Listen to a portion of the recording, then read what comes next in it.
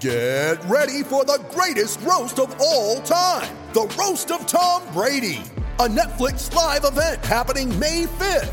Hosted by Kevin Hart, the 7-time world champion gets his cleats held to the fire by famous friends and frenemies on an unforgettable night where everything is fair game.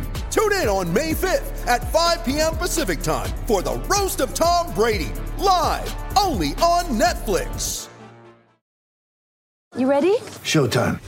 On May 3rd, summer starts with The Fall Guy. What are you doing later? Let's drink a spicy margarita. Make some bad decisions. Yes!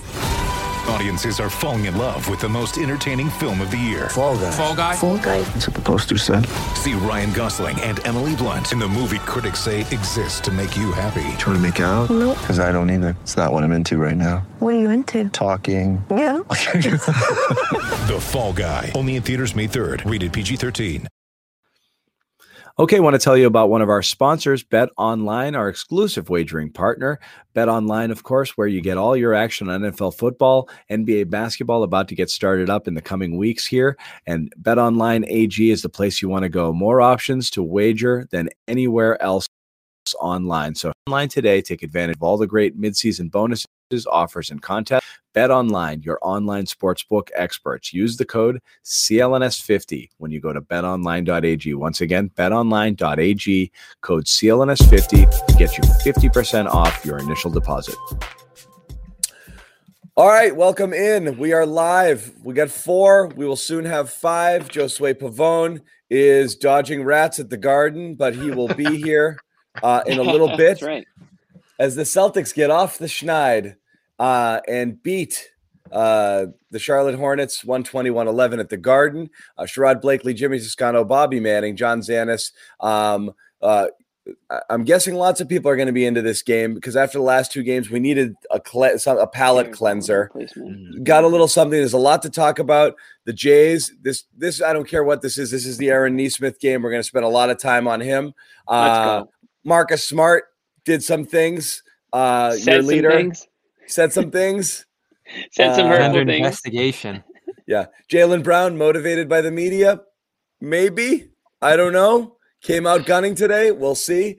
But a lot to discuss. So we're going to do that. And then we're going to do that thing where we head over to locker room, but I'm not going to inundate you with it now. Let's just start talking about the game. So guys, like I said, Nesmith's the headliner. We can jump right into that. But if you guys have any other opening thoughts about this game, obviously the start was huge. 20 point lead in the first. They only won by 9. So thank goodness for that. But they led pretty much wire to wire. And we talked about all the time about them not listening to Brad. This was one of those games where they obviously came out to execute the plan, at least to start the game, which was get the ball into the paint, pass the ball around, and they did it, and it works. Hooray! Space. Yeah, space, everything you want to see. Everything you want to see it, and they did it, and it worked. And the first quarter was terrific. Rest of the game was fine, but that's what they needed. Jaylen Brown, that's what they needed. They need him to come out and set a tone again. He did it in the last game and didn't get a ton of credit for it, obviously, given the night that ended up passing. But he quietly in that game had 39 points, 11 rebounds, kept them in it until the final stages. And again, tonight, did everything he needed to establish an early lead. And unfortunately, fell out of the flow of things at times through the middle course of this one. He 8 of 11 to start this game, attacking downhill, draining just about every 3 he took. He is just a lethal, efficient scorer. And I don't know how many ways or methods in which I can say this. Washington's gonna love this guy. Yeah, they put him on display tonight. Tonight, I know he got lost in that second quarter, but when you look at the shot chart here, 23 shots for Tatum, 23 for Brown. That has to be the balance night in and night out. And Brown got much of it out of the way early. If he wants to be we know Tatum gets out to these slow starts in these games. I think he averages just 5 points a game in the first quarters of these. If Brown wants to be that early initiator, they have to set that up. I mean, they got to find a way to balance this out and take advantage of the efficiency with which Brown plays. He is shooting 60% over the last 5 games. It's just extraordinary. He shoots. You look at his numbers, it's like he plays center, and instead he's taking 13 threes and playing on the perimeter. Well, he was ridiculously efficient, but I thought the one thing that 2 things that they did early on that I thought were key. First of all, the energy and effort was consistent. You didn't feel as though it was 2 or 3 guys out there bringing it. You felt that everyone on the floor was doing their jobs and doing their jobs at an elite level. I love the way Tatum and Brown, really one of the few times where it felt like early on they were playing off of one another, where one would attack and find the other. And that's something we don't see with these guys very often. Between the two of them, we can talk about their scoring, we can talk about the efficiency, but they also had 12 assists among them, which I don't know if that's a season high for those guys combined, but certainly it was one of the better games in which they were doing more than just getting their own shots. They were getting shots for one another. Yeah. And that has to be part of the blueprint going forward if these guys are going to come anywhere close to being the team that, on paper at least, they should be. Nice flare screen early through Thompson and get one of those threes. Beautiful. They were passing back and forth with each other really well, and they do that. I mean, Jimmy, you say this a lot. Can they play with each other? At their best, it does seem like they feed each other when it comes to pace, stops, and energy. When that's the style with which the team is playing with, they can set each other up, whether it's lobs in transition, good flare screen action, skip passes, that kind of stuff. Oh, they definitely can. It's just a matter of how badly do they want to, because sometimes it feels like they do get into that single player mode. But I don't want to talk about that. I thought this was a great performance by both those players tonight. They took turns carrying the team when they needed to. Jaylen Brown came out gangbusters tonight. 20 points in the first quarter. Good on him, because he said after the game yesterday that, it's on him, essentially. It's on the starters, and it's on him to come out and set the tone early. And that's exactly what he did tonight. So, all the credit in the world to Jaylen Brown for coming out the way he did. And I thought Jason Tatum got hot later on in the game, which was good as well. He missed a couple, but overall, good performances from them tonight. Shorthanded, obviously, because, on top of it all, 2 of the distributors, your 2 starting guards are out tonight. So that makes it all the more impressive that they were able to move the ball around the way they were. Tremont Waters came on, and he was obviously up and down throughout. Talk about a roller coaster game for him. That was something. That announcement of the starting lineup was a stunner minutes before the game. And you know what? The Celtics they were hitting shots tonight like they weren't last night. I mean, I think last night they were like just a shade above 20% from 3. Tonight they're, a shade below 40%. So really that really comes down to the difference a lot of times in these games. It doesn't make for entertaining television, but essentially they shot the ball a hell of a lot better tonight. And a lot of that has to do with the fact that Tatum was back in the game. But they did get the ball into the paint. And you had Rob back tonight too, which was, I thought we could easily see the energy that he brought on the defensive side of things tonight, and how he opens things up for them offensively. And him, along with our guy Nesmith, who all of us have been on Team Nesmith from the start this year. Except for Bobby. We have not said one bad thing about him for the entire year. Except for Bobby that wanted more semi, but that's okay. So credit to Nesmith as well for, what Nesmith the results does, for the results early. That's the thing. Yeah. The one thing he's done all season is run around like a crazy man, and he's still doing that, to his credit. I'm worried for him. He's also now hitting some shots too. That's, what everyone had heard about him coming in. We didn't really know that he was his, wild child running around the court the way he is. But I didn't know he was going to be an 8-9 rebound kind of guy. He's like Rob Williams, right? He can't stay on his feet. He's just all over the place. I tell you what, he's going to get hurt soon. Think of the intensity you have to play at for a guy like him to get 8-9 rebounds as he has the last week and a half. It's impressive for sure. But that energy alone. I think for him, I think it's just an opportunity to release that energy, because he seems like a guy that is going to play hard regardless. When I think about him now, I mean, but we're talking about him kind of being on a little bit of a better path when he's out there. He doesn't seem nearly as reckless running around like a chicken with his head cut off as he was earlier this year. To me, it's like he's gone from having a GPS that says recalculating to now where he knows where he has to go. He's just trying to figure out how the hell can I get there without crashing.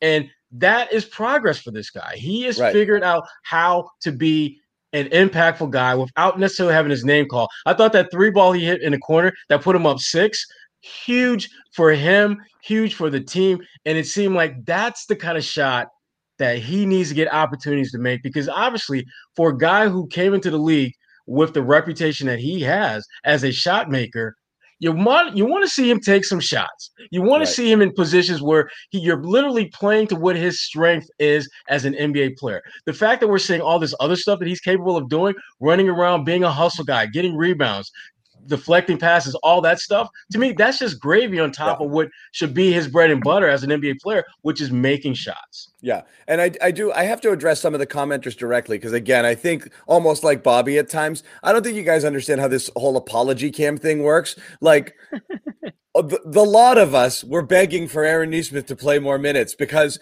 we didn't want to see those minutes going to Semi Ojeleye because you know what his ceiling is. We wanted to see him go out there and struggle. I'm sure the commenters had the utmost confidence in Aaron Nesmith. No, but that's not the point, Bobby. All we wanted to do early in the season and what I was begging for was play him so he can get it all out of his system, be wild, be lost, whatever. And learn as you go. And then Brad would yank him for 7 games at a time.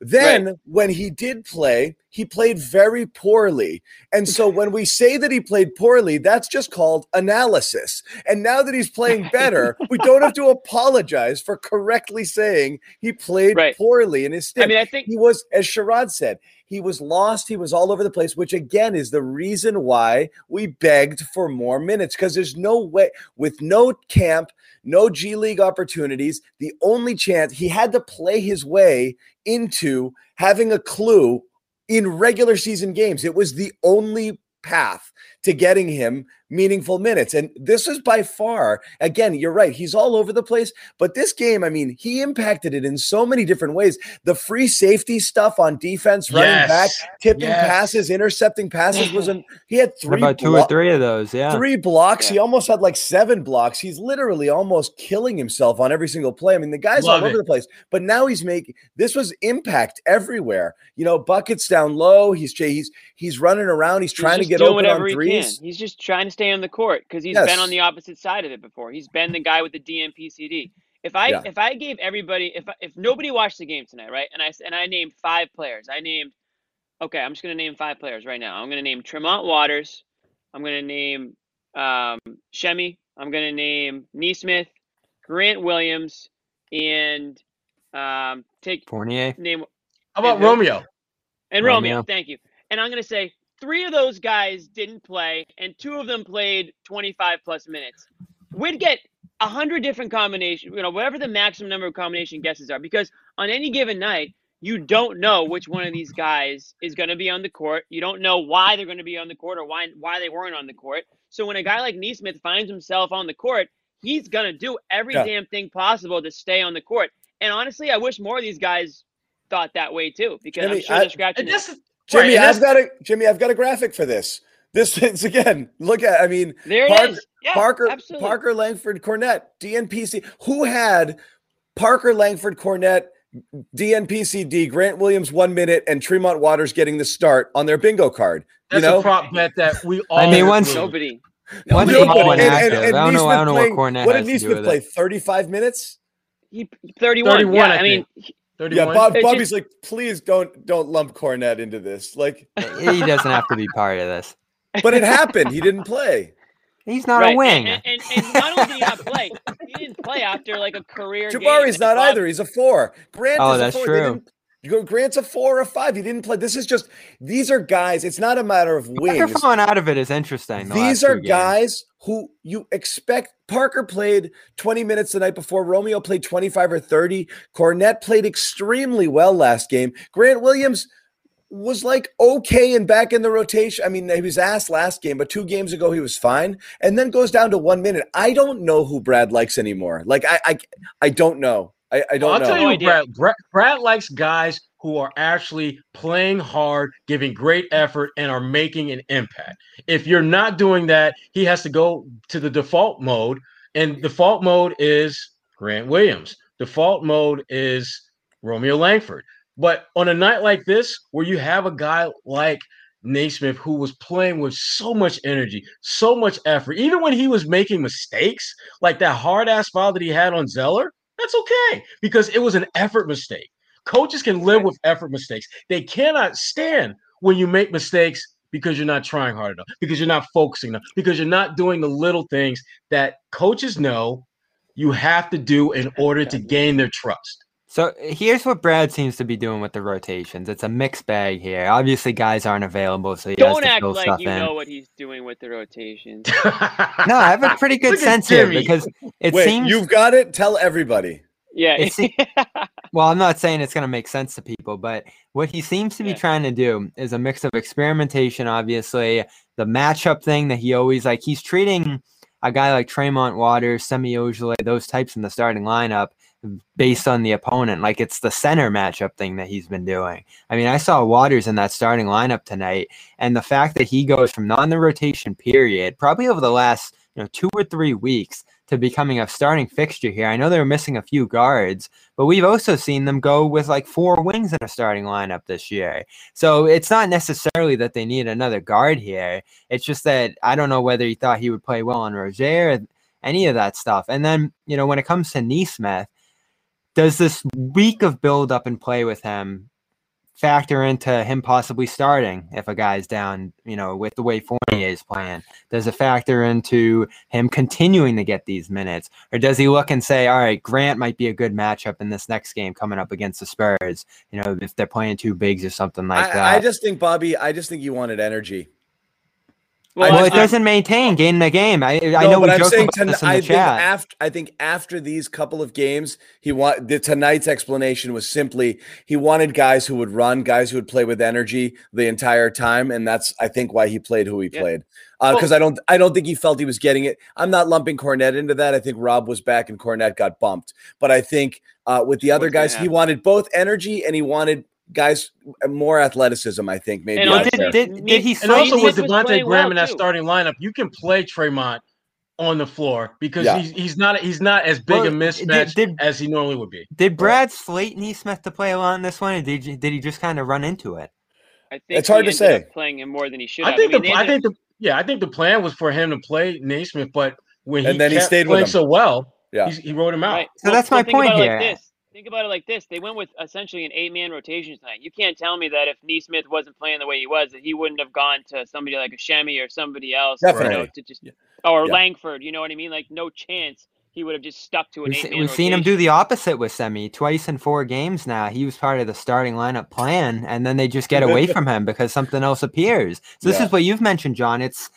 It doesn't seem methodical. It seems experimental, guessing game of sorts, and you don't blast him for that because that's the way the rotation is performed. It's been like a mixed bag of production. But now that you have this week of Nesmith playing really well, do you stick with it? Do you try to build on that? Do you make him a fixture? I take it back. I'm going back to, again, the beginning of the Nesmith explanation about how we've talked about him and felt about him this year was I don't know why Brad didn't make his choices earlier. Instead of we're 9 games left in the season and still in the experimentation mode. This is my point. Something's gonna stay the same now. Which is why at the beginning of the year we said, look, you know who these guys are. So pick some guys and roll with them and develop them and make this what you want. Like you see the guys there and you say, these are the guys who I think I want to go with. I want to roll with here. Remove them for total lack of effort, but not for lack of production or lack of whatever. If Nesmith was out there running around like crazy, which he was from day one,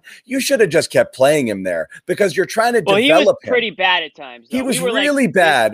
This guy can't. But I think Romeo is a focus effort thing now. He put him out there because he wanted him to be a part of the rotation, and now you have to think there's something he doesn't like there. That's a guy I would not go back to. Offense, probably. But it's the offense, but he's in and out with his focus. He's a little passive at times, and I just don't think he wants that right now. He seems out of it. But the other thing is the other reason why we said they need to play these young guys more is because they have no other way to improve.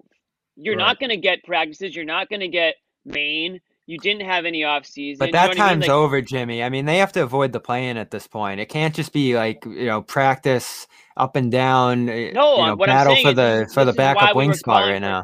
This is why we were calling for Nesmith to play months ago, because it's the only way he's going to get better is if he plays. Yes, in these exactly. Games. And then you're not at the point, like John said, where there's 9 games to go, and now he shows his first real sign of contribution from start to finish in a game. If you had kept with, if you had stayed with them 2 months ago, maybe you're past this point already, and we're not leading with Aaron Nesmith 15 points tonight because maybe he'd be more consistent at this point, right? Somebody that you can rely on more. So that's the question there when it comes to Brad this season and the rotations and playing the young guys and getting away from players for a week or 2 on end, and then all of a sudden they find themselves in the starting lineup and then they're benched the next day. who is it? Romeo and Romeo? Sammy. Our producer Amit, he was like, now we won't see Neesmith for 3 games. Well, that's my concern now. Like, is he going to disappear over the next few because Romeo shows something in a walkthrough, or Grant ends up looking like a better matchup for what's on the court at some point? And Sherrod, you did a great podcast today with Rick Brunell, and he was talking about the fact that Charlotte just rolls with what they think is good. Right. Like, they're not trying to match up with the other team. They're trying to gain an advantage possibly by playing a different style than what their opponent's going to be doing. So if San Antonio, Portland on Sunday, they're going to throw 2 bigs out there, stick with Neesmith and keep the floor spread out and play wing heavy, even if the other team's going to be going in that direction. Sometimes I think Brad lets the other team dictate the style with which they're going to play on any given night. I think that's part of the overthinking of the process that he sometimes goes through, where rather than just play to your strengths, you try to play to what you think the other team's strengths are, and you try to combat that. And you can win at times going that route, but I don't think you can win over the course of a long and lengthy season when you're focusing more, when the way your game planning has more to do with what they're about than it does with what you're about and what you're trying to do. It was a good win, obviously, and we all know this to be the truth. It's going to come down to what happens in the playoffs. This is what we're talking about is important, but what is this team going to do in the playoffs? Will they figure out some semblance of continuity? And I think right now we're at the fourth quarter of like the last tryouts for that 8-9 man rotation spot, where you've got Romeo, you've got Naismith, you've got those are to me the 2 primary guys. You got Jabari Parker, all trying to figure out, can they be part of that 8-man unit? What's the worst Pritchard's part? in there. Pritchard is a lock right now, coming off the bench. There's no doubt about it. Yes, a lock. He is going because to of play. Fournier. Because of Fournier, and that's the scary thing right now. Yeah, Fournier is not a lock. There's not enough time left for him to just float this out and take the 3 or 4 weeks that Tatum needed in his comeback.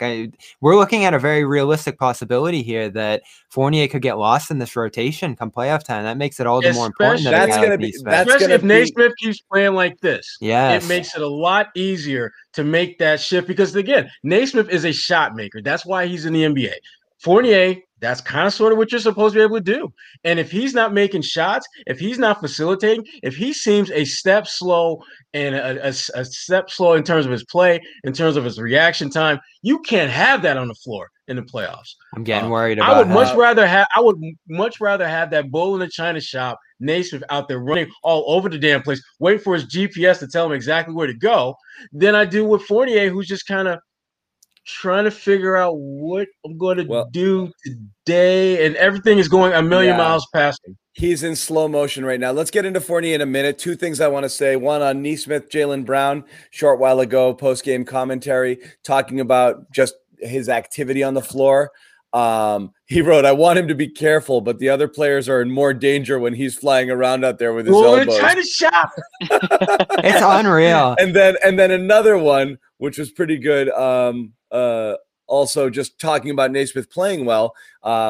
This is Jaylen saying he makes mistakes sometimes, but he makes mistakes going 100%, and I'll take that. And again, goes back to exactly the same. Wait, John, is this the same Jaylen that didn't even know Neesmith existed like 2 months ago? Like, wouldn't even look at him on the court. Still look at who came out of the second locker room. Yeah, exactly. He still won't look at him. Call up, hey, Neesmith, you can come into this locker room tonight, man. Yeah. Here you go. Welcome, my friend. Come. Yeah. Have an egg roll. You guys come can have out. Smart. We'll give you guys Smart. We'll take Neesmith. All right. Very quickly, want to let everybody know here, and we'll keep talking Neesmith. We want to get into Fournier a little bit. We got to talk about Marcus Smart's adventures that led him to not playing tonight. And I am curious if we'll get to it in a second. Don't make us talk about Fournier, dude. We have to a little bit. It's an area of concern. But first off, locker room app. Some of you guys asking again.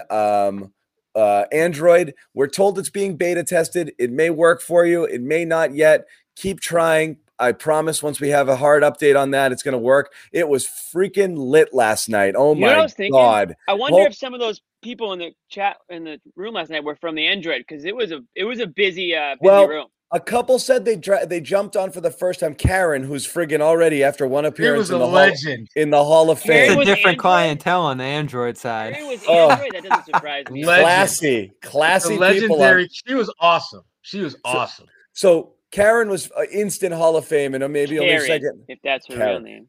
But she came over on the Perk show, which was great, and she hung out. She was phenomenal.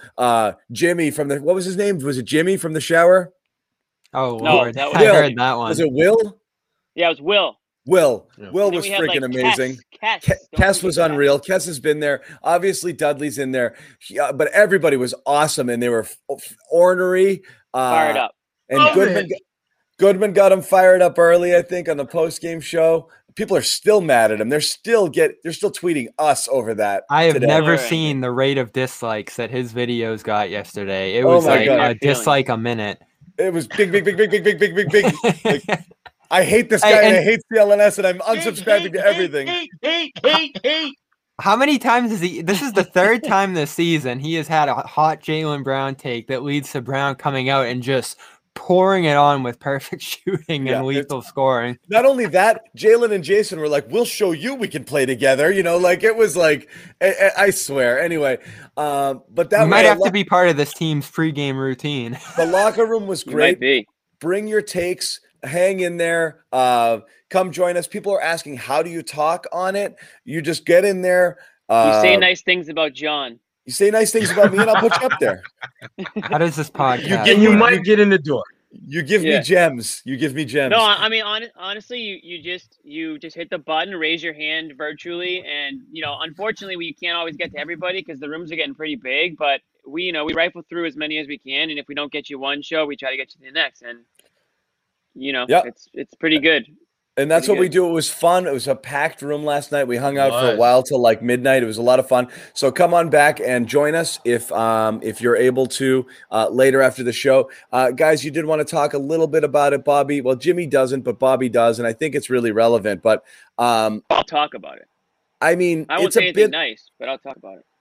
No, the Fournier thing is a bit of a concern again, because now we're looking at.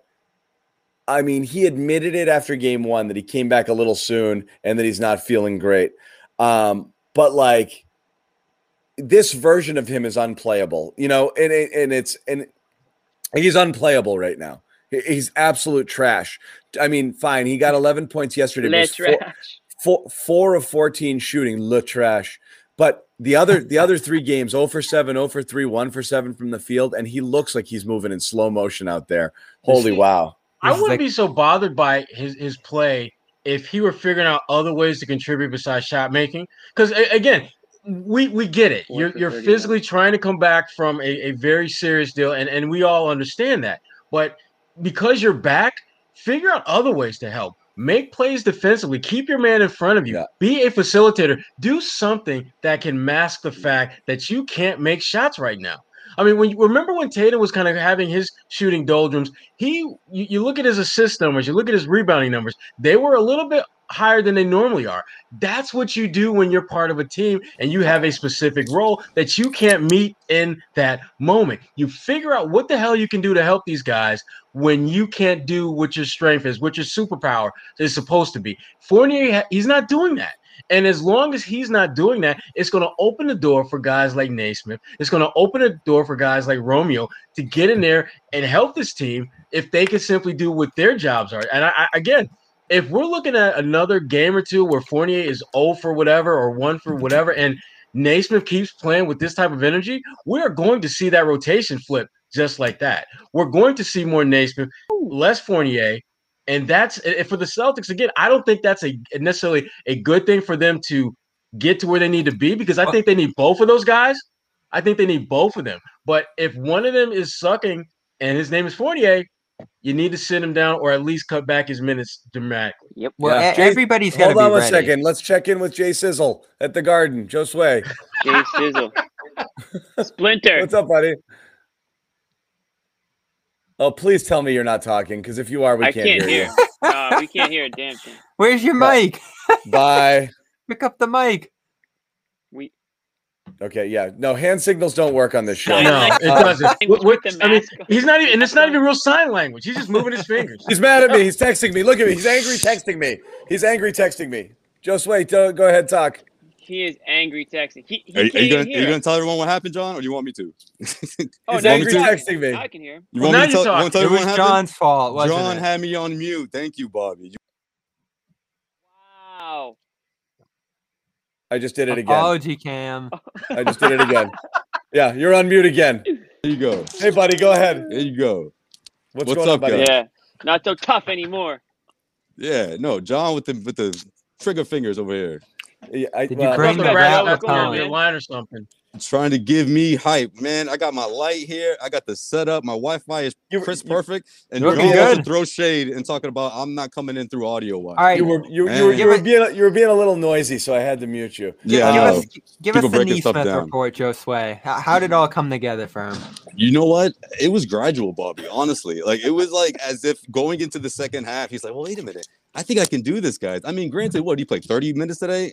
Yeah, Over 30 31. minutes. I guess that'll help. You know, the offensive cushion from your two all-stars, of course, that'll help. 20 second half points from Jason Tatum. That's exactly what Jaylen Brown needed. Not that I thought he was struggling in the second quarter, but he needed obviously another hand in there in that second half, and that was Jason Tatum. Like, look, I just think as a cohesive unit on defense, I think Neesmith was obviously a huge part of that. Everyone sort of played their part. Everybody, that sort of energy was contagious, which is exactly what the Celtics need to do on the consistent basis if they want to finish this thing strong. But yo, I got to give a shout out to Jaylen Brown because he said what he said last night, and he backed up that talk. Less than 24 hours later, he backed up that talk. That's superstar talk, right, guys? I'm not calling him a superstar, but that's superstar talk, right? That's what they do. No, but that play is in him. We have seen at this point that's not a fluke.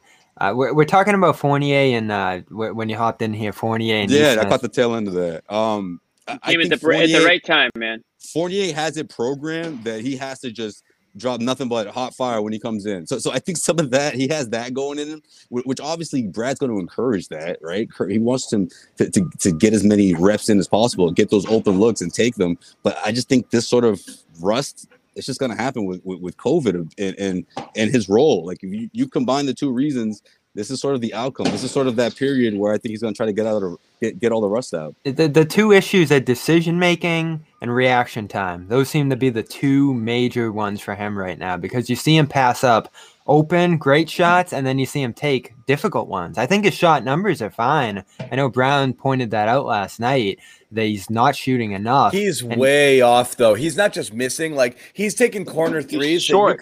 You can see on Well, the how release. about, you know which one that's drove me not- crazy? That's not online. He's not even online right Yeah. now. I mean, he's When they were- Plus, when they plus were- the off. release isn't pretty on top. When they were awful, coming right? back, Yeah. when they were coming back last night, he launched a long one on the break, or at least breaking into the zone, that just completely wasted a possession. I thought that was one of the worst possessions when they were tearing Agreed. back last night on that big comeback. So I know Sherrod's just said like Neesmith could possibly pass him. The tough thing for me is that he is in the right position defensively. I've said this since they got him.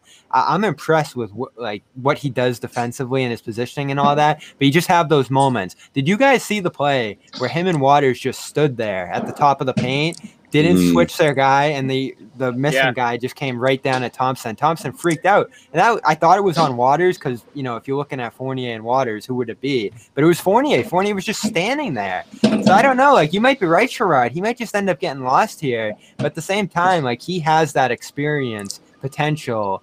Savvy veteran. We've heard Brad in the past say like he doesn't even need to read the playbook. He just knows what he's doing from hundreds and thousands of games. Can you replace that on a rookie like Neesmith? I don't know. Yeah, but again, to me, it comes back not so much the execution, but the effort. Figuring out ways to contribute other than just being a warm body running up and down the damn court. Mm-hmm. I need more than that. I can live with Naismith making mistakes when he's playing with great effort. I In the can't playoffs, deal with though? a guy who's not making shots. I can't deal with a guy who's not making shots, not playing good defense, and just overall isn't really contributing anything other than being another warm body running up and down the court. Yeah, agreed. Yeah, we've got a lot of those guys. Sad but true. You know what I it's saw true. today? That's what Romeo's doing for you, but he's playing better defense. But he's right now Fournier. You I'm got to kinda play done with Romeo.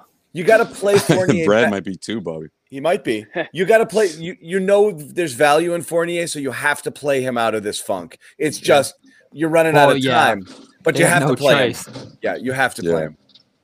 Yeah, no, for sure. Where do you guys want to go from here, Josue? You're new to the party here. We talked a little bit about Neesmith, but tell me. Oh, I want to say one last thing. I got an idea. I just gave you a chance, and then nobody spoke, I know, but so I started moving Come on, on. you're looking at your phone. Jimmy, we saw it. Jimmy's the classic. I got one more. The world thing, does guys. not start and stop at your convenience, Mr. Toscano. Looking ahead, so it's just going to be, if this type of play continues, it's going to be extremely hard to justify Danny Ainge doing what he's going to have to do to keep him. I'm just saying, it's going to be. I was going to say, let's talk about You have to Brad convince Swag. Wick. You don't have to convince me. You have to convince Wick. Let's talk about Brad Swag tonight. I loved it. I love that energy. I think that's as close as you're going to get is him getting into someone's face and slapping someone around. Yeah, I hope I didn't say that. I hope I didn't say that really loud, man. I'm telling you, dude. PR already told me they can hear me sometimes, man. I need to chill. Oh Lord. Speak your truth, Josue. Yeah. Don't be scared. Yeah, Well, what what see me get? That was get a metaphor, right? Wants to see me get bounced. What specifically are you talking about? He was on his feet pretty much every single play. If he wasn't, he was screaming like this. You know what I mean? But like emphasis, when you're screaming like this every time, that means what you're saying is so loud that it has to get through. And I love that from Brad. No one said he has to get in people's faces or get physical as I turn my voice down here. But I just think someone's got to slap that. What were you saying? You want to start slapping people around? Yeah. You know what I mean? Just I'm not saying verbal abuse, but that constant voice. All anybody at the Garden heard physical. was verbal and physical abuse. That's all they heard. But you know what I mean. Right Just continue. Damn, Josue. We hear you. So violent. I feel like Brandon. Someone's gonna grab my shoulder. So no seriousness, guys. Like that's a significant difference, right? I mean, we didn't see that before. We saw it in spurts. I know. I don't think he sat down throughout any of the plays. Really. Well, you know what, Josue? We've talked about the fact that you can't do that for a full season. You're just going to wear thin on guys and completely lose your voice in the room. But with 9 games to go, you can do that. In the playoffs, you can get a little more intense. I disagree, Bobby. In fact, it's desperation time almost. I mean, it depends your style. It's not his style, though. The person who's quiet all the time and yells once really friggin' loud does get people's attention. The guy who yells all the time doesn't hold people's attention. So if Brad kept it caged and was calm and every once in a while just lost his freaking mind, I think that would have some effect. Do you think he did that, though? I don't know. I don't know. I don't think last night. Well, sometimes the circumstances call for it. Yeah. I know that Marcus thing must have pissed him off. And I don't believe him. He found out the same time we did. I don't believe that 1 second. You think that pissed him off? I think that pissed him off. I also think he found out maybe hours before we did. I don't think he found pissed out off that Marcus I don't think did it, or Woj pissed broke off the that he news. got suspended. I think both. Honestly, it's like they had a conversation this morning. You're right. Oh yeah, and that's nothing too. Right? Yeah, you know what, Bob? I'm glad you said that, which is so contradictory because he was like, first he says, "Oh, this is news to me. I just found out 10 minutes ago." And then he said he had a conversation about it. I mean, maybe he predicted the suspension or he could see it coming. He didn't know for sure, but he had to. Maybe they caught wind that it was possible. Right, exactly. They had definitely caught wind that it was possible. But they knew the situation happened. Otherwise, why? What would trigger that conversation? Well, here's the thing that I thought was interesting. It was the way that it was reported. It was what Marcus Smart said during the game and after the game. So that leads me to believe that maybe there was some sort of confrontation between Smart and the official. Behind the scenes, made an official feel uncomfortable. Yeah, made him feel and that's certainly, that's crossing the line. That's not okay on the court when there's a disagreement like that. It goes back to this team's unhealthy obsession with the officiating. We know every team in the league does it, but this group just seems to be a little more concerned about it. But Bobby, is a little bit of that, or is it a little bit of Marcus's attitude or temper? Maybe he reached. Well, he's the king of it. I mean, he's always looking for the call. We know that. This is his MO as a player. But you saw the trickle down. You even saw Neesmith chasing down officials today. It really does infect everybody. Neesmith was Neesmith was That was kind chasing- of funny. That Yeah. was No, actually but- kind of And funny. nobody's even looking at him. I thought it was funny that no one What? stopped him. What? And, I'm like, and so on the refs charge different. call. And you know what? Brad has started to placate it with these challenges. We talked about the Thompson one from the other night. They are getting to him and making sure that he challenges the plays that they want to. And you know what? That probably is a fine line that Brad has to walk. Again, I listen to him on the radio talk about that line he has to talk because they can only do it once. And there are going to be numerous times throughout the night that the team looks at him and says, do you have our back or not? Because they vehemently believe these refs are out to get them. Well, and Brad is how to use that. You know, I feel like there's probably, he would admit behind closed doors that there are a few times he probably felt like he was going to lose it, but he felt like he needed to give the team that assurance at the time. Let me ask Sherrod on Smart here, because we've talked about Smart, like the need for the fiery leader, right? And Smart Right. should theoretically be that fiery leader. And we heard Perk the other day say, well, you know, when Marcus does dumb shit, someone's got to hold him accountable. One of the drawbacks, the Celtics say Marcus is our heart and soul in this and that, but I think one of the drawbacks with him potentially being a leader is that sometimes he also needs to be led, or he needs to have someone keep him in check. So there needs to be a balance, checks and balances there, and there's not. And I think for Marcus, I think part of his frustration stems from the fact that when he's just in that mode where things are going well and he's getting frustrated, he doesn't have anyone who can kind of take that angry mantle, if you will, and run with it a little bit so that he doesn't have to be the angry Celtic out there. Tatum putting the hands out for a call, and that's not going to get anything done. That's not angry. That's just being demonstrative. There's a part of me that likes the fact that Marcus was angry in that game, but I think it was displaced anger. Like, rather than crapping on the refs, crap on your teammates and get them fired up to play better so that you're not in that predicament. But again, the fact that he showed emotion, something that I don't think he's done nearly as much this year as we've seen in past years. I think part of that is the fact that he just doesn't have those dogs in the yard that he's used to playing with. Guys that can, when he goes angry, Marcus, he's not by himself. But taking it out on the refs is excuse making to me. It is, and that's what I'm saying. It's that your anger fault was this displaced. happened, and I hate that. Yeah, the anger was that he showed towards them should have been towards his teammates, should have been towards his opponents, not the refs. But I like the fact that there's anger that you can see starting to show itself in a very tangible manner now. I liked his anger, but he literally turned his anger into a 1-game suspension, where you could have turned it into some sort of emotional, like get your guys going, get yourself going. Right. So that especially for this game, they had 1.5 games on the Hornets. I'm sure that's what Brad was upset about, and I'm sure he probably made that very, very clear to him today if they did speak.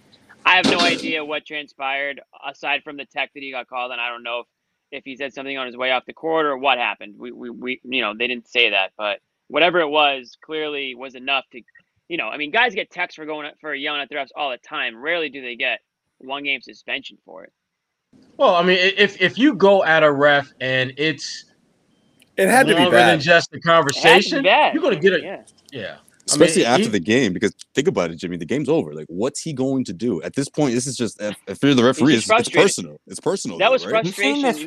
They lost the game, and he took it out on the refs. Like Sherrod said, they put that energy somewhere else. We've seen this from him before. That game winner in Miami, everyone is celebrating. He was talking to the refs. I think he does that numerous times after games. He has those conversations, those heated exchanges, and it's like a respecting thing with him. Like he feels disrespected by these officials at times, and we know how important respect is to Marcus Smart. And if that reaches too high of a height, we can see where it can go overboard here. But this is just, I feel like this team more than others, it has an unhealthy obsession with the officiating and allows it to consume their minds, take them out of games, and even, as you said, use it as an excuse for how they're playing at times. I mean, why would Marcus think he deserves the refs' respect? He's one of those guys if you're a notorious flopper, that's the thing that the refs hate because you're trying to game them all the time. So that's the wrong way. He's never gonna escape that, is he? Like it's been a while. Like, let's think about it. Like the fake flopping. Like, it's doing it on a regular basis has been a while, but you're right. That's stuck with him. Marcus doesn't have a great reputation with the refs, so I don't know why he would feel disrespected by them. But no, I think that's it though. That's part of the frustration though, because he's been labeled this flopper, and he's tried so hard after his first 2 years in the season to get rid of that stigma. And you would think back-to-back first all teams would do it, but it hasn't. Yeah. And that's where I think the anger and frustration for him comes from. I mean, he when you look at where he's at in terms of just the way he approaches the game from the defensive side of the court, the way he utilizes and doesn't utilize flopping now, he feels he has made efforts to get better in that one area that he has been heavily criticized for. And he feels that he has earned a certain amount of respect. And when you have games like, the other night where he's feeling very disrespected, he's going to get angry and he's going to get pissed because it's a reminder that you're not where you think you should be in the eyes of these officials. And for him, it's disrespectful. And again, I love the anger. I love that. I love angry Marcus, but I just don't – you don't take it out on them. You take it out on your opponent. You take it out on your teammates to get them to play better. Figure out a way to use that anger in a positive way, and Marcus didn't do that. Yeah. It's not good. It's poor leadership. No. It's poor leadership. Like they, sure they won today, but you got to be out. He's got to be out there, That's another one. If they lose tonight, we'd have a different narrative here because on a night that Kemba Walker is out, if they went out and lost to Charlotte again, and you went through this stretch of games, you have to force Brad to start Waters. The Hornets, the Hornets, OKC, and Charlotte, and came out of this stretch 0 for 3. Not to mention Brooklyn without KD and Durant. This could have, possibly should have been a 4-game sweep here. You came out of it 1-3, and if you had lost tonight, you'd be looking at like, guys, what are you doing here? So again, Marcus gets away with it here. It's definitely not ideal. That show would have been wild if they lost today. Oh my God. Neesmith prevented it from 45 happening. minutes on if they. Yeah, John would have been drinking. John would have just put straight from the bottle. F it. Well, I love how Tristan Thompson stepped up in line there too. Those are the two key performances to make up for that. Thompson's offensive rebounding, and then Neesmith's overall performance. I thought Thompson defended extraordinarily well throughout this one as well. That was another interesting one. He stays in the starting lineup over Rob. Probably something to do with minute management there, but he ended up earning that start. They were better on the floor. They were better defensively and overall. I thought with him out there tonight. You could tell. But Robert got you 9 boards in 17 minutes. Yeah, get those quick. Got those in a hurry. I mean, he was just a couple of real nice blocks. He was on double at halftime. Mm-hmm. Had that great that chase down block on Devontae Graham, which was awesome. Yeah, he was Jalen did too. Rob likes jumping. Jalen, exactly. I love that. That's Devontae effort. Graham had a solid game. Speaking of, well, he started. He realized that Draymond can't guard him. Yeah, and he just went. He just but went. I don't know why it took him so long to figure that out. It took him a half to figure that out. Yeah. And I'm not. I couldn't figure that one out. He Googled Draymond at halftime. He was like, "Well, wait a minute, this guy, he's barely played on this team this year." So Mark Murphy said Smart was cited for incidents that took place during and after the game. So there was obviously something that happened I just after the game occurred. Well, after the game is what caught the Bobby. suspension, because what he did during the game was not a suspendable interaction and engagement with the refs. It was the after the game that cost him. Mm-hmm. Like I said, it was either walking off the court or could have been. You guys know how the hallways are there. Where the refs room is and everything. So I mean, anything could have happened really. Mm-hmm. But yeah, I'm just glad these guys are making mad noise, so I don't see any rats out here. We'll know when the rats are out. We'll see you doing your thing. I can't believe we didn't make. What you mean? Then he'll really be on mute. I jumped off. I was. Man. Oh my Joe God, was that's hilarious! I was so mad about the technical difficulties. I couldn't enjoy that But you moment saw the as much as video, it needed though. to be enjoyed. But I was watching it happen in real time. It was just everything else was going bad, and I was like, "Oh, by the way, there's a rat crawling up Josue's leg right now." And he's hopping around. Like I said, it was straight Tom and Jerry. You just went for like the friggin' chair. You just went running. I always hate when that happens. And the funny thing is that if you look at the camera, you just see me constantly looking down. Like, where? Yeah, I was where just did it like, go? Hey, I gotta move. I gotta move. Yeah. Oh my God, was that good? We were talking earlier, guys, about Neesmith and his big game, and this is definitely, like I said, the Aaron Neesmith game. This is we mentioned Jaylen Brown. Jaylen Brown had these comments on Neesmith's performance. Man, great kid. He plays extremely hard. His energy is always good, whether he's playing or not. He works his ass off. And he's stepping into his opportunity. He's playing well. He plays hard. I love having him on the floor. I know he makes mistakes sometimes, but he makes mistakes going 100%, and I'll take that. So I like having Aaron out there. He plays extremely hard, and then he can shoot the ball when he gets going too. So, and he guards, and he guards, gets in guys, rebounds, blocks, throws his body. Aaron had a great game for us. He did. Of himself. I think that's what it is. I think he reminds him of himself. Well, whatever it is, Jaylen Brown spent a couple of years totally flying out of control. Maybe not in the same way as Neesmith. Hey, Neesmith's sloppy, but right. But that's even more of an emphasis for him to say, you know what, I can take this young kid under my wing. Mentor Jaylen. I love this goofy little guy. Yeah, he's running all over the damn place. But come with me, kid. Let me get you straight. Look at this dude. Makes a ton of mistakes, but come here, man. Take a our seat. guy who makes 10. You're making all these damn mistakes and everything, but come on, man. Did I ever tell you about me getting booed at draft night? You ever tell that story? Yeah. No, right. This had to be the best performance. Yeah, right. Now look at me. Look at me now. 5 years and 9 figures later, look at me. This had to be the best performance. You exclude Pritchard from that group because he's been consistently good all season. But the group Jimmy mentioned, Grant, Semi, Neesmith, Romeo, Parker, those types, this is by far the best performance they've gotten from any of those guys this year, which is such a breath of fresh air. And I'm looking at this game, seeing him closing again. We saw Brad give him that benefit of the doubt around the time they lost to New Orleans there on the road. He said, this guy's going to close some games because he can stretch the floor. We like what he's given us defensively. I think he had even gotten a start maybe, or they were looking at starting him around that time. But that door was wide open all season long for one of those guys to grab that spot and run with it. Seemingly. And it is incredible that no one even came close, right up until now. That's what we're saying is I think Brett should have just given it to him. Like I said, is you drafted a guy with the notion that he was going to come in here and play because he had a skill set that you thought was valuable. When you saw that he played with such energy and effort, I'm stunned that wasn't justification enough to reward him with minutes. That's what's so baffling there, because he is.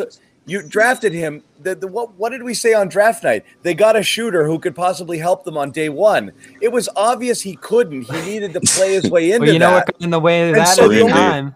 The only way to do that is to play him, and that's what was so strange. Well, at the time they were doing the Tice thing at the 4, and that's why everyone's head was spinning. Yeah, back Bobby, then, and you that loved was getting it. in the way. No, I never loved double big.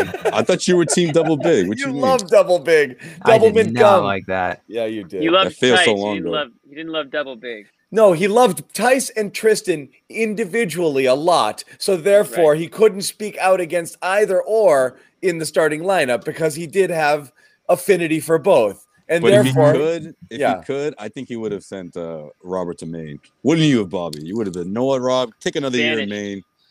Get these guys their reps between Tristan Thompson and Daniel Tice. I do like Maine that. would have helped a lot of those guys. Oh, It would have helped a lot of the other guys, but not Rob. Rob was ready to go this year. Well, that would have Neesmith would've condensed been things naturally. League Player of the Year. Yeah, So Neesmith on would certain have been nights, what some of these Waters guys was. just wouldn't be in the building, so they wouldn't be able to toss all of those minutes around to all these different guys. The roster's expanded this year. I think that's made Brad even more experimental happy. Like, he has 17 guys on the bench that he can fool around with night in and night out. So this is the difference between I'm Rob sure and he's Neesmith. thrilled with that. He's tried them all. We've seen it all this year. Rob played every night. Neesmith, all those DMPs. You just can't develop something there if he's not playing, period. And that was the big Especially if you're not able difference to practice. So you're not even. He's not even getting the opportunity to kind of He didn't get work his training way camp. into position. Right. Right. Just guard Tatum all the time, right? And that's why I said all along, this guy, I'm holding out hope on him far more than Romeo, because Romeo went through all of that last year, and we're still not seeing it with him. Neesmith, next year is going to but be he almost had like to a blank start- slate for him. Romeo had to start and stops with injuries too. It's not making Yeah. excuses for him, but last year was almost completely a lost year for him. Yeah. He came in late, and then he just had a bunch of starts and stops. He could never get a string of time where he was healthy and doing. I mean, Right. he last year was. He's never had an off season either because he was hurt Right. going into his rookie year, and then he was hurt going into this year, and then there was no off season and no G League and no. You can practice, almost so- toss 2 years for Romeo at this point. You know, No, not almost. You definitely toss him. Yeah. Yeah. Oh, They're great. completely gone. It stinks. 2 It years of his stinks. You're MVP. going 2 redshirt years on a guy you He'll drafted in the lottery. He'll be eligible for Rookie of the Year next year. I know The exactly. Ben Simmons program, is that what you're saying? Simmons program. Yeah. Blake Griffin, yeah. 30-year rookie. It is crazy. It's too bad, but that's it. It's like, again, that's why you're not giving up on these guys, because you don't even know if you've seen enough yet. Right. Obviously, Neesmith, you haven't seen No, enough. I but a mean, guy like giving Romeo, up on you're Neesmith not this year giving- would have been silly. I mean, just with Dude. everything going on, you just had to hold out hope. Nobody, with them yeah. I mean, into nobody next was year. actually This giving dude up said on Romeo. Neesmith. This dude said Romeo is dog water. What does that even mean? Damn. Right? It just Wow. sounds It doesn't ugly. sound but good. Damn. That does sound bad. It sounds terrible. I'm not he's- quite sure what it means, but it sounds I terrible. think he's better than that. I'm gonna go out on a limb and say he's better than dog water. So He what's ain't dog water. what's the prediction? Okay, because we've seen this before. Peyton Pritchard scores 28 points and Brad starts Tremont Waters. Cornette has a really good game and he's a DNPCD. Bench. Okay, the next game, right? Bench gone. You don't even see him. Semi starts, plays 8 minutes, literally is just shot out of a cannon into space, and you never see him again for the next 2 games. So Neesmith plays, and we've seen it. Romeo plays 30 games, then goes to 5. Then Jabari disappears. Neesmith has a good game. He plays 30 minutes. He's clearly the story of the night. Does he play on Friday, and how much? Yes, he'll play He's got to. 10 to 15 minutes. Yeah, we're on there. Because he's not. I don't think we'll see a repeat of what we saw tonight. But I think he'll do some positive things. He'll play again that bull in the china shop basketball that he's good. He'll make a shot or two, but he's not going to have, I think, the same kind of impact and be the difference maker he was tonight, which is okay. Because remember, he's a rookie that's trying to find his ass onto the court. Yeah. To me, that's the first hurdle. Can I get to the point where they trust me enough to give me consistent 10, 15 minutes? And he's still in that process. This was a good step in the right direction, but he has to start doing this consistently. He's got to make the most of those minutes that he gets out there so that they can ratchet it up and give him more minutes. Because he doesn't have the same issues as Rob, where there's a health dynamic that you're concerned with. Neesmith, he doesn't have that. He just has to make the most of his opportunity to play. Yeah, you can unleash him now. You know, I like just play 2 My months ago, prediction: 30 minutes was we don't unheard see him of. again. That would no one was predicting. No, they'll have the smart Brown, Tatum, Kemba thing. You would think back in the fold for Friday. So it'll come down to the rotation wing minute, and he should obviously be given the benefit of the doubt there. I think. Are we certain Kemba plays, or did Brad say at least Friday? Could be at least Friday, I'd imagine, and that's I'm saying is we the know how this earliest goes. Friday, or is he coming back Friday? I think it was the earliest Friday. Oh yes, I believe. I don't think And we're going to see him. Those oblique things are tricky. If it's that could be that's a comfort thing. I wouldn't be stunned if you don't see him this weekend. So if you don't Especially see this him, close to the playoffs. if you don't see him, there's a case for Neesmith to start. There really is. What does starting mean though? No, Like, no. on a Brad Stevens starting five. No. Like it's, I don't want him to start. I think that's bad. Bad things happen to guys that Brad throws into that starting lineup among young guys. It's like the black hole. They get out there and they just disappear. That's true. Romeo, don't put him on Shimmy? Bill. come on now. Yeah. All right. So I'm teasing this right now. We're gonna head over in a couple of minutes to the locker room. And we're gonna hang out with you guys for a bit. If we can put the link here in the chat and let's pin it so you guys see it. I'm getting Android questions. I don't have the answer. Try it. What happened? I thought they were good. It's being beta tested, which apparently a lot of people have tried. It didn't work for them. So I don't know yet, but come join us. There's the link right here. Go get some. Okay. Locker room. Get some. We're going to go over. We're going to talk positive things. Neesmith, should he play more? Fournier, are we worried? Marcus Smart, are you pissed? There's a lot of things. Brad, who wants to fire Brad still? Is everyone okay with him? Did we forget? Do we just do this one night on, one night off? Or are the fire Brad people still out there right now? I don't know. I don't think anyone wants to see him fired. Let's hear from you tomorrow. guys. Is Brown still being traded? All the stuff you talked about last night. Listen, this is again, you can ask a question without being on the trade Jaylen Brown bandwagon. Jeff Goodman theorized that if you can get him for Bradley Beal, then he would do that. It is a perfectly reasonable debate to have. It is not one where Celtics fans' heads should fall off. No, it is because with Celtics fans. Oh my God, I'm so triggered. What Celtics fans here is Goodman saying, trade Jaylen Brown right now. Get it done. Yeah. That's what they heard. Yeah. So freaking funny. Like, my God, guys. Like, he just asked. Bobby, did you do it again? You did it again, didn't you? I did. You forgot. What? No, I'm good. I thought he left. I'm like, yo, you didn't say you were leaving yet. Watch. Where is he? He just Come in, Bobby. Is he going to the locker room? Watch. No, Bobby 2 is going to come in now. Watch this guy. This is studio, Bobby. That was a seamless transition. You did that well this time. This is studio, Bobby. But I mean, my God, did people get triggered over that? It's just you're basically suggesting trading Jaylen Brown theoretically for the top scorer in the NBA, a guy who's gotten better for 5 straight years and is an all-star, possible first-team All-NBA player this year. And it was the craziest thing anybody's ever heard. Like, I'm not saying I support it. I actually think it is a lateral move. No, I think what you said is valid. And I said this back on Sunday. For the first time in all this year, like, everybody's head exploded across Celtics Nation because it is pretty big coming from me. I'm the biggest Brad guy going. I actually had to take this to some of my other Celtics groups and be like, guys, like, I'm worried. I'm worried about this guy right now. The results are the results, and the season is heading toward a dangerous place. You know, you can deal with all that. In general, I'm not an advocate of anybody getting fired in the COVID year. I think it's a pass for coaches across sports with a lot of the weird stuff going on. What worried me is the reaction of the team, because if the team stops believing in him, there's nothing you can fix there. There's no going back. And you've seen it at times this year. The big bomb quote, Gary Washburn, much earlier in the season, the team has tuned him out. What does that mean? We tossed it around all year.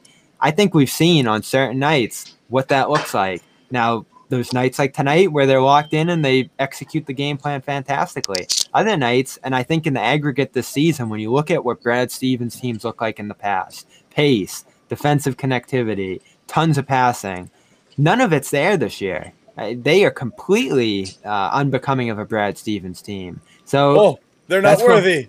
That's what worries me. We are not worthy to be coached by you, Brad. No, worried or not worried. Just the funny thing to me with the John's funny. Like how are not worthy. How dare they go off the script? They're not. We are not worthy. No, but the Brown conversation is so funny that people like won't dare to have it. You see things like Jaylen Brown's super efficient. Yeah, so the frick is Bradley Beal, okay? Bradley, he doesn't play defense. Okay, but he passes. Like, he does other things, too. He's 6 years older. No, he's 3 years older. He's on a bad team. All right, come on, no, John. How are you going to say this when you're a no on the deal? Well, I'm saying, let's not say it's ridiculous. Washington is they're like, oh, he's a good player on a bad team. Washington's the 10 seed, has beaten Boston twice, and they're only 4 games back in the loss column. And they're the hottest team in the game right now. I got news for you. He's one player on that team. You've got 2 of them on this team. There's no excuse for the Celtics to be only 4 games better than Washington. That should tell you what he's doing for that team. But see, please don't say it's a ridiculous conversation. It's definitely one that you can have. I actually don't support it, but the absolute just people got bananas. Like, did anyone? I just think you guys. How dare Jeff Goodman suggest it? No, it's but the totally reasonable. The reason for the outrage is it just completely ignores the strides Brown has made this year. It does not. If we asked this before the season, you have the chance to trade for Harden. You have the chance to trade for Beal down the line here, and you have to flip Brown. I think if you just say that in general, everyone goes, yeah, you probably do that deal.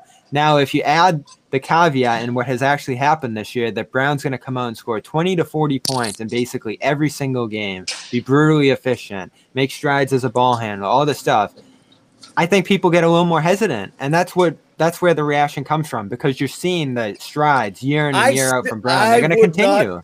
I would not make the trade. It is worth discussing. Jaylen Brown's getting better. Yeah, of course it's Bradley worth Beal has gotten better each of the last 5 years. He is an absolute elite scorer, and he does it effortlessly. He's smooth, he's efficient, and he can play on and off the ball. He is an absolute stud. To not even allow people to have the conversation without calling them idiots means you're an idiot. Okay, that's all it is. But that's the world today, John. That's the world we live in. It's a totally reasonable conversation, right, Jimmy? Yeah.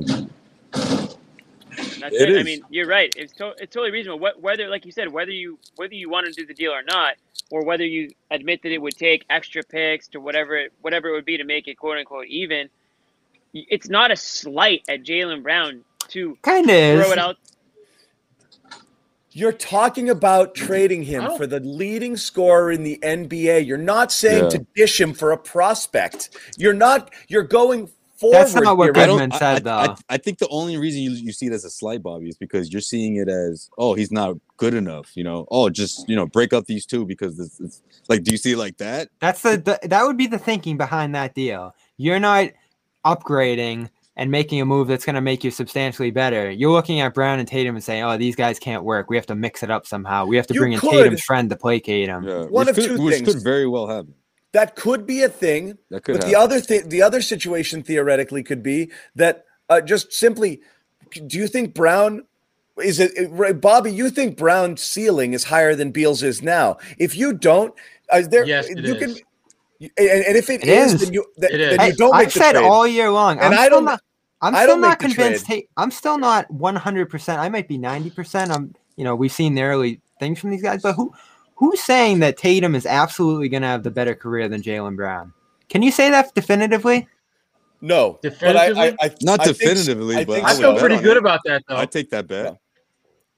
I take the bet probably. I think, but you can't say it for certain. He could be more top 5 than Jaylen. If Jaylen Brown ends up as good as Bradley Beal is now, I think that will be that'll be a great development. What if Brown got 25, 30 shots a game like Beal does? He doesn't. He gets 22 and Brown gets 18. Okay. So it's a 4-shot difference. They're both incredibly efficient scorers. There really isn't a way you can knock Beal to make the Jaylen argument. You have to just simply say, you have to just simply say, you think his all around game is going to be able to transcend what Beal does, but Beal does a lot. And I just don't think he's actually properly rated. He's not properly rated. He's a phenomenal player. So it's not an insult to Brown at all to suggest you trade him for that. Well, this is why people freaked out. Goodman said Brown and Smart for him. Brown and Rob. He was just willing to toss whatever out there. You talked about picks. You talked about picks. No, he threw in Rob, and I was like, whoa. Yeah, no, it was a very aggressive offer for a guy that I love Beal. It's a very aggressive offer. I love Beal. It depends. I just think how you need to make this a big three.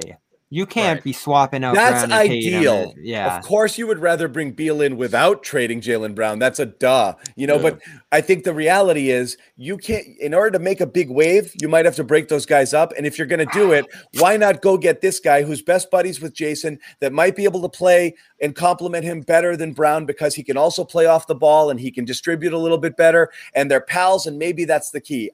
That's his rationale. That could happen down the line. I think it's way too early. It's not a ridiculous rationale. It's not. I think it's way too early to condemn. I'm just always worried. It's the same thing that we started. Just the idea that let's talk about Brad as maybe he's not the right coach. Just the idea of that had people screaming at the top of their lungs a few months ago, and now it's less of a crazy discussion. It's the same thing with Jaylen Brown for Bradley Beal, for example. It's like, you can have the discussion. It's not out of the realm of possibilities. It's okay to talk about, well, what's his value at? Why should this work? Why shouldn't this work? It's not that crazy. People in DC might be saying the same exact thing. They'd be like, I would never trade Beal for Brown. If you're the Wizards right now, I bet you a Wizards chat room right now would be like, never would I trade Beal for Brown. So and that's what makes these discussions great. And Sherrod, it makes me think back to, remember when we did this at NBC, when we did the hypothetical trades the year they drafted Tatum? Those are awesome. And the best thing about those was no matter what we pitched, people were just as angry on both sides of it. It was like, the Celtics are giving up way too much, and the other side would be like, we would never do that deal. So that's what's funny about it. Mike, I bet you if you told Washington right now, Beal for Brown, would you do it? They'd be like, never, or at least Wizards fans. Yeah, I think not if the it came Wizards to organization. Right. I think if it came to the point where Beal wanted to leave, though, is there a piece around the NBA that they would You know, prefer? that's a different Not conversation. the organization. Would the fans want to do it? If you're a Wizards fan right Hey, now, I know Rockets fans are still furious. They don't have Brown over for Harden. Like Yeah. that was who They they should. wanted. Well, yeah, but they knew Well, Harden they got a was bunch gone. of rocks Yeah. instead. So Yeah. I would absolutely, I mean, be pissed about that. Hell yeah. All right, so we got a little blood in the water here, just like Goodman did yesterday. So Sherrod and I are going to head over. Bobby, Jimmy, Josue, you can continue this conversation, take it somewhere else. Rest of you guys, whoever wants, join us over in locker room. We're going to go chat with you right now. Yo, Jimmy, say some outlandish things to Bobby. This would be fun. Oh gosh, I'm out of here. No, why don't we make this? Let's make this the Cornette hour that Bobby didn't get to have last night. Let's do it. There are a lot of leftover topics man. from last That night. dude didn't even Plenty touch the of floor today. gripes. We're ready to talk about him. Right. If the guy you wanted to spend 45 minutes talking about last night doesn't play tonight, you don't get to talk about him anymore. Those are the rules. That's a fair rule. Right. I'll take it. We have a 'Cause big we know we're gonna see him announcement. again. We'll see him in a couple of days. We have a big announcement coming here. That's what You we'll tell start them all this about with. it. I'm going to take off. All right, man, there what goes you got? Sean. So What here you we got? go. Yo, you Here- have gallery mode? Try gallery mode. Let's No. do it. Jesus, dude. I want people to really see our reactions when I say this. We have right here tomorrow. I've been teasing this for a day. On Tomorrow? Dome Theory on CLNS Media. Oh shoot, don't there. 4:30 Eastern. We are talking to Nicole Cornett, the sister of Luke Cornett. She is our special guest here on Dome Theory. Bobby. Yo, that Okay. build up, I swear, Bobby. Yo, with that kind of build up, when it's someone that you really, really into, like Cornette, I could tell, man. You really have me on that one. But okay. Once all right. upon a time, remember Anna Horford used to come on here all the time. She's on the network now, but we're introducing Celtics fans to Nicole Horford. Okay. Nicole Cornett, Cornette, all right. and getting to know their family. She played at UCLA, which I never knew. It was You a know what, star there. That role is vacant, you know. Bobby. Since Anna left, no one's really taken on that spot. Bobby, I'm going to send you some questions that I need to know about Luke. People got to know about Luke. This is why I'm doing it. I don't think people know who Luke is. I don't think people know what he's about. Yeah, I'm gonna text you Once I get them down random- on paper, I'm random going to text you all my questions. But obviously, a lot of it's going to have to do with his style. What's he like off the court? You know, Jimmy's gonna favorite try to Bible push. passage. All those No, things. but I mean, Jimmy's gonna ask about her friends and stuff. Oh, yeah, I'm gonna Hey, if Google you her ever as need soon as we get off this someone to show, show you guys for around sure. Boston, I'm going to assume she's a little tall for me, just without even looking. But I was feel just like- amazed. I feel like most ball players they usually pick shorter girls. I don't know. Oh, I you was said just- sister. Never mind. it's sister, bro. sister. Sorry. Of course. I just That's did the not how- that's classic. not how the Anna, Cornettes work. The Anna Celtics. That's mistake. what Remember everyone did Celtics with fans? Anna too. They yeah. still do that to this day. I still see your tweets every now and then, like you're just mad because your husband's not here anymore or something like that. So, That's gotta be tough to listen to. Anyway, yeah. we're talking to her. I can't wait for people to get to know him. But yesterday, I could not believe 10, 7, 4, and 3, and you guys didn't even mention him. I mean, this is the stuff I get excited about when I see him play. The fact that he's able to stuff the box score, do a lot of different things out there.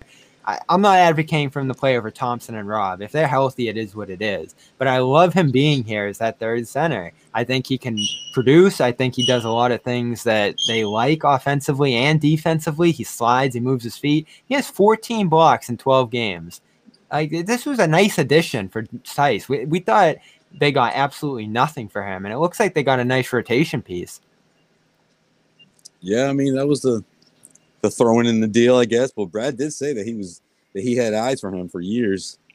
But I don't know. I feel like he has eyes for a lot of people. But no, I think they were sincere. I mean, even before Perk, said what he said with us, he was literally moments after the trade happened. He was the first person that was like, "Oh hey, my god, I forgot about that until he said it." And I was Abby's kinda laughing like, too. "Oh, Again, really?" I wasn't a day one Cornet He guy. doubled down like twice, and he was like, "Listen, guys, no. In all seriousness, like this guy can ball. Like he'll do some things for Brad. I'm really pumped about this." So. And again, No, we're I not mean- the. Go ahead.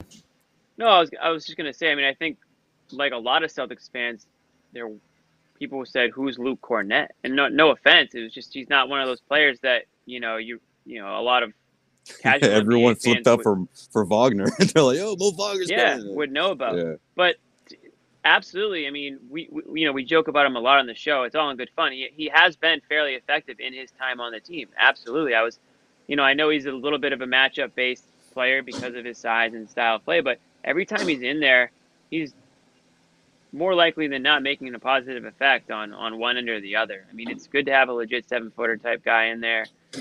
He's does have that range, which we know, this league has turned into that stretch big league. And, like you said, he came onto the team as somebody that you didn't even know would make the roster after a couple of days, right? And then it turns out that he's playing actual, quality minutes for you and effective minutes. So definitely a positive for them. I wonder if he'll be back. I don't know how that's gonna go in the off season, but I think he's definitely carved himself a small role. But like you said, Rob's back now with Tristan Thompson going in there. You might get a couple of minutes here and there from Luke, but if he can make the most of them, who knows? And with Rob's health and with you might end up with a bigger role at some point. There we have it. 4:30 tomorrow, live on CLNS. Nicole Cornett joins us here on Dome Theory. Yep, we're going live. You can tune in. Guys, tune in and get your questions in. You can jump in here in the chat, and we've done that in the past there on Dome Theory. We got some good guests lined up. Anything Causeway Street you want to throw out there, Josue? Oh man, I appreciate that, Bobby. But no, we're just recording another episode tomorrow. But we'll have another episode coming up soon. Listen to you and Max talk about Terrence Clark. That was pretty good. Stuff going on with the Celtics. Yeah, man. Max, that was a great episode. But no, I was gonna say one more thing about Cornett, man. I swear, any other person in the organization from the front office could have made that Big Bird comment, but just because it was Danny Ainge, it was just so funny. Like that's such a can you see Danny Ainge looking at setting eyes on Cornett, and within 10 seconds, just like Big Bird, like just said it. And then that was it. Like it was. It's incredible when it comes to that weird Celtics Twitter, and weird Celtics Twitter is kind of dead at this point. But from the day it got started, Danny Ainge and Mike Zarin were like two of the biggest proponents of it, and they were just feeding quite a bit of content. Some people think Zarin was that Twitter account. Who was the name of it? I can't even remember at this point. But Janos. Janos, yeah, and they were very willing and able to contribute to all that. Tommy contributed. It was just amazing how everything fell into place with all that. But that shows where we are now. This isn't fun anymore, night in and night out. We're just struggling to get through these games. And when they have like tonight, it's such a breath of fresh air. It's surprising. You don't expect it to last. Like, do we expect this team to be swarming around on Friday and playing great like they did tonight? It's almost certain that they're going to revert to some of their worst habits. Yeah, it is. We just don't know if it's going to be Friday or if it's going to be next week. Who's Friday? Like that 6-game winning streak. That was a whole different team. Friday's the Spurs. Sunday is the Trailblazers. Wait, Friday's the Spurs? Yep. I'm almost certain. Yeah. Yeah, you're right. I thought it was. So some Western Conference action. It is the Spurs. Yeah, they've actually played pretty well against the West this year. So DeRozan's been balling. I feel decent about them. So that's all I got. I don't see a ton of questions in here. If anyone wants to throw a few rapid fire, I do think we're going to get over to. Oh, there goes Jimmy. He's getting over there already. Jimmy didn't even say peace out. Jeez. Yeah. So we might as well wrap it there. Locker room is fired up. Yeah, let's do it, guys. Join me on my Uber ride. I'm about to Joe Sway's got to get out of here anyway. So join us on Locker Room. Try out the. Oh, there's Jimmy. Try out the Android app. Back. I don't know anything about it because I'm on the iPhone, but I do think we got a different kind of clientele in there. I was listening live last night. It was like probably what prime Boston sports radio was back in the day when everyone was freaking out about the Red Sox. And that's dead on. All I gotta tell people is please just relax a little bit. Still freak out. Still bring the passion. Yeah. No. Don't. I heard some voices that looked. I was scared some people were gonna have a heart attack or something last night. Dude, it was one of those games. There was like 3-4 straight calls. It was just like boom, boom, boom. I know what you're talking about. It was around that time. Like, these guys. It was honestly one of those games though where people had no choice but to just vent and just get crazy for a little bit because it was a crazy, awful. I was worried about some of these. And isn't that dangerous, Jimmy? Because then sometimes you could really like force the issue. You'd be like, you know what? Yeah, you know what? Yeah, trade Tatum too. F it. You know, like you get into it. I'm done with them all. And then an hour later, you're like, what was I saying? Like, wait, what? No, don't do that. So I'm seeing some feedback that Android's working. So that's great. I didn't expect it to be coming out this season, and it looks like it's already getting done. So that's great. We're gonna head over there. So. Friday is the Spurs. I confirmed. I'll be at the Garden that night. I'm gonna bring some rat protection, I believe. Just because Josue warned me. You thought Josue was scared when he saw it. You should see me when I see one of those things. It's bad. Yeah, I hope it I can happens. see that. Yeah, I really do. So, but in your for your luck, man, it's getting warmer out, so I guess that helps. 7:30 Spurs Celtics on Friday. That was one of the worst. There's been a lot of bad losses this year. That was one of the previous worst losses of the year. The last time they saw the Spurs, but they played the Trailblazers great, so that should be a good one on Sunday. And we're getting really close to the end of the year. Celtics at 33-30. That means there are 9 games left until the playoffs. Can you believe it? It's been time. a long ass season. Hey, I can't believe Jalen it. told us last night that 10 games is plenty of time, plenty enough experience or reps or whatever for the team to turn around. If all they have to do is flip the switch, I guess. But I'm feeling pretty good about. I know there was a lot of talk last night about them losing in the play-in. I mean, if they run into the Charlotte team, even with a few of the guys coming back, or who else is going to be in that play-in territory, like it's the Indiana. mental makeup of the Celtics team that leads me. That's why I don't like them in a one-game playoff. They can prove me wrong or show otherwise down the stretch here, but based on what I've seen this season, why would I have faith that the Celtics? Oh yeah, they always show up for the must-win game. No, I don't feel that way right now. I just don't love the competition there that they're going to be running into. But we'll see. We'll talk about that in some locker room stuff over at locker room. Yeah, the Knicks have a tough schedule down the stretch, I heard Grandy say. So that could be a possibility. We're out of here. Josue's going to run. Dog barking. My dog's freaking out, so we're heading over to the locker room. Peace. Go walk that thing, Bobby. See ya.